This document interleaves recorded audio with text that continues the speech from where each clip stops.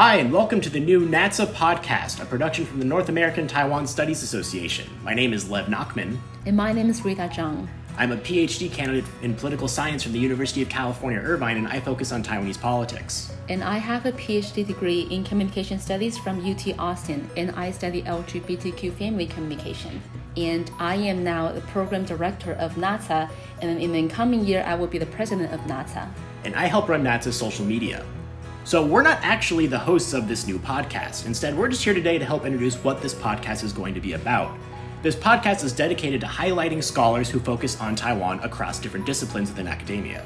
And that's also what NATSA does. NATSA stands for North American Taiwan Studies Association. We have been around for 22 years, and we focus on providing a platform for different Taiwan scholars. So each episode is going to be about 10 to 15 minutes long. The hosts might be different each episode, but every episode will feature a different scholar who focuses on Taiwan within their own research. Every episode could be in different language, could be in English or Mandarin or even other languages. But you can find our episode on all major podcasting platforms, and you can find that information on na-tsa.org